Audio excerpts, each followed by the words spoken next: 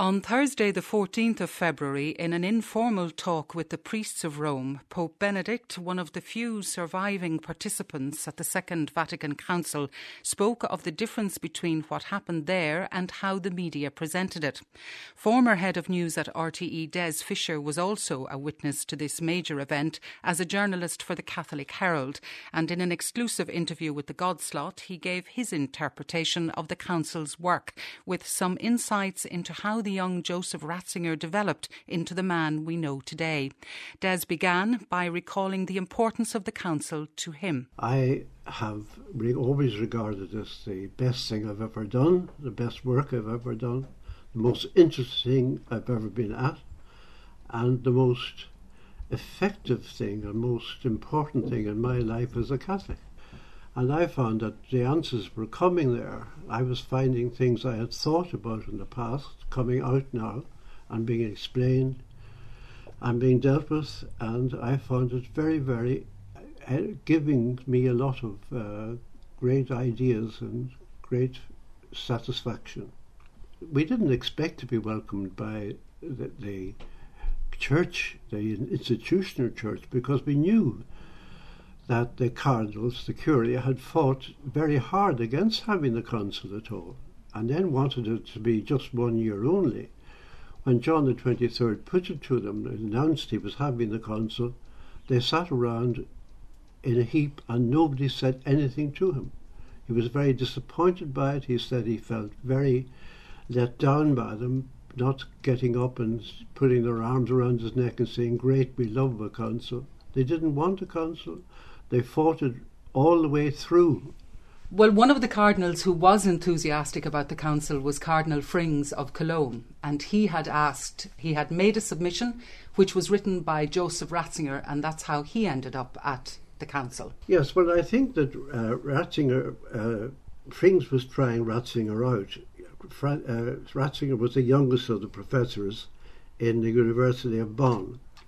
So Frings tried him out by giving him this text to write. When he was asked by Siri to give a talk in Genoa, he asked Ratzinger to write the speech, and every word of it Ratzinger said, was spoken by Frings.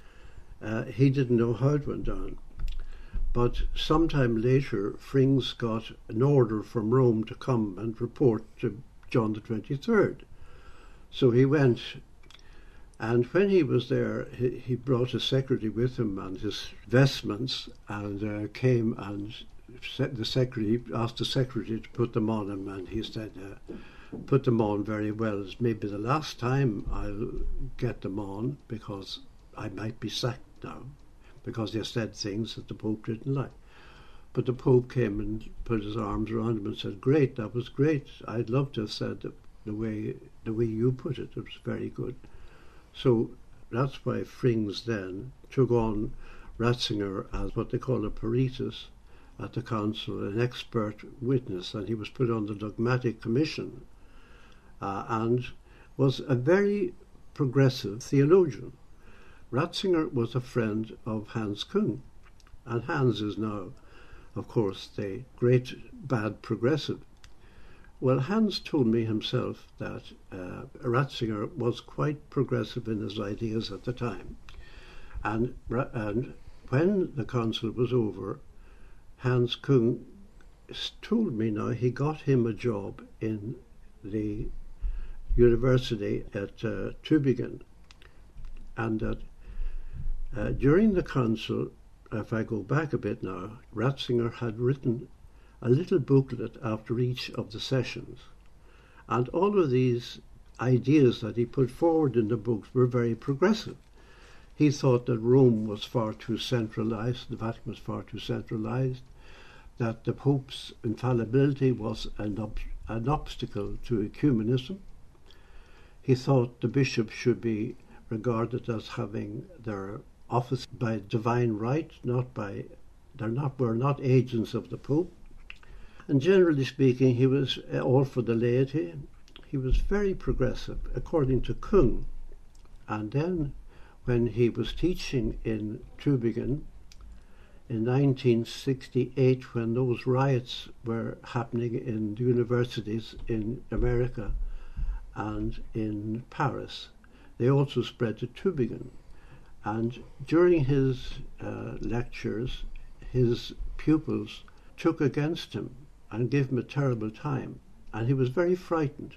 I think Ratzinger is a very quiet, gentle man, and he was frightened by what was. And he left. And became, overnight practically, became a very great conservative. Now this is Kung's version of it. I don't know how true it is. But it seemed to me, as it turned out, Ratzinger turned a U-turn completely in 1968. And do you think he's frightened now? I think he's frightened of his own incapacity to deal with reality. The thing in Rome now is that the Curia is running, as always has run the place completely. There's a scandal there, as we know. Ratzinger can't handle it. He's afraid. He's been attacked, I'm quite sure, on all sides. He doesn't know what to do best for the good of the church.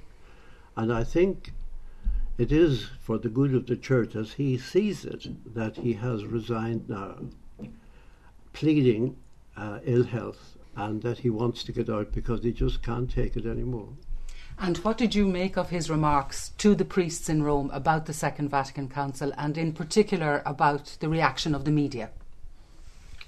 I thought it was ridiculous, the attitude that the media was anti everything that was happening. The media reports what happens. The truth is that the church was divided.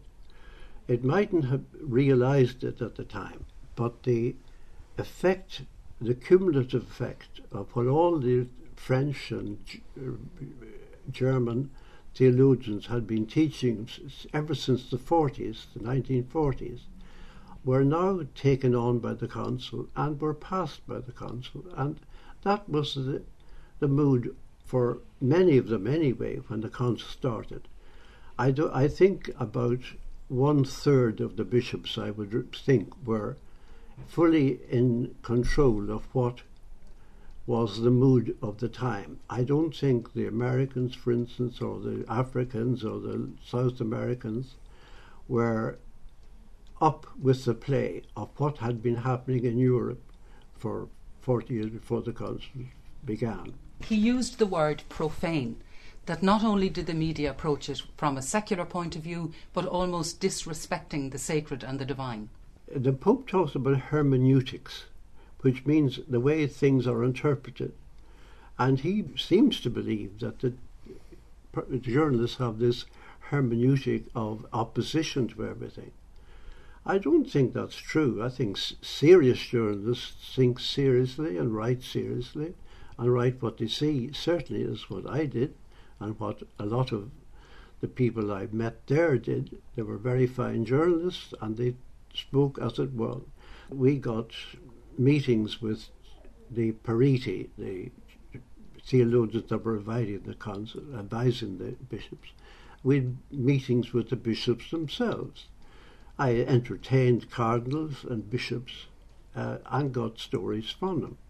I was very, I won't say very close, but I was friendly with Cardinal Sunens, and he talked to me about the council and what had happened. I knew Cardinal Alfring of Holland.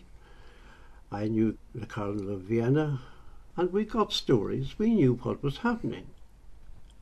I mean, I knew that Sunens one night went to the Pope and said, if you don't step in now, we, meaning the progressive crowd, will leave the council.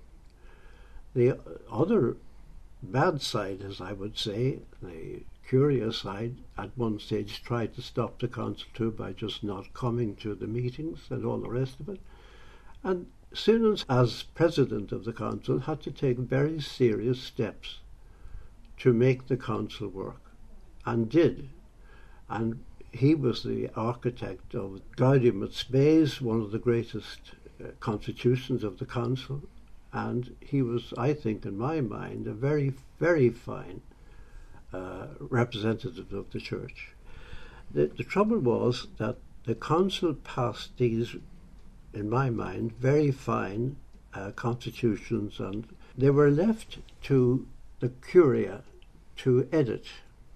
And the bishops came back and did nothing, waiting for Rome to act. Rome delayed and delayed and delayed.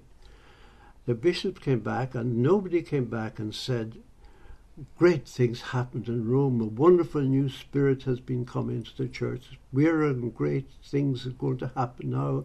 We must be prepared for doing our bit to put forward the church. They just said there'll be new rules coming out and you'll have to obey them. Now this was a terrible thing to say to the people that were longing to be led, given their head properly to do their work in the council. Laity want to do work for the church. They want to feel part of the church. They are now just hanging on with no great ideal put in front of them except to follow the rules. That is not what lay people want nowadays. They want a meaning in their own lives. They want the meaning of the Christian church to come into their lives and animate them and stimulate them and make them do what they want to do, and they're not given that chance. There can be no hope for advance in the church until the power of the Curia is bottled and stopped, and power brought down. Decentralization of the church is absolutely necessary, and the bishops who are the church in their diocese must be given far greater freedom to act.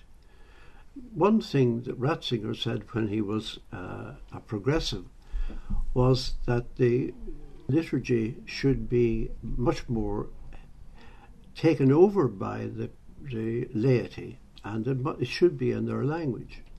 Now he's given us this dreadful new liturgy we have nowadays that nobody likes, priests don't like, the people don't like. So what would you like to see coming out of this conclave? The conclave to elect a new pope, I would like to elect a young, virile, open-minded pope who will take the Curia in hand. And now a lot of popes before this have tried to tame the Curia and have not succeeded. The power of the Curia, which is really very bad for the church, must be stopped. The Pope must be given more authority to do it, to do the right thing, and to deal directly with the bishops' conferences. The bishops' conferences need to be strengthened. The bishop in his own diocese needs to be strengthened. The laity needs to be strengthened. The power must be distributed around the church far more than it is at the moment, because as long as it's there and what they call creeping infallibility has permeated the Curia, the church will not make any progress at all. Des Fisher, who very kindly welcomed us into his home for that interview, and we wish him the best of good health. And on this historic week, that's our programme.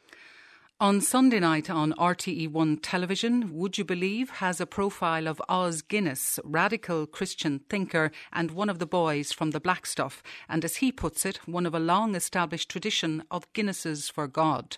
Your comments are always welcome. You can contact us on 01 208 2039, email us at godslot@rte.ie, or write to us at the Godslot, RTE Radio 1, Dublin 4. So until next Friday at the same time, go gudi Jieshif. I gotta have faith. I gotta have faith.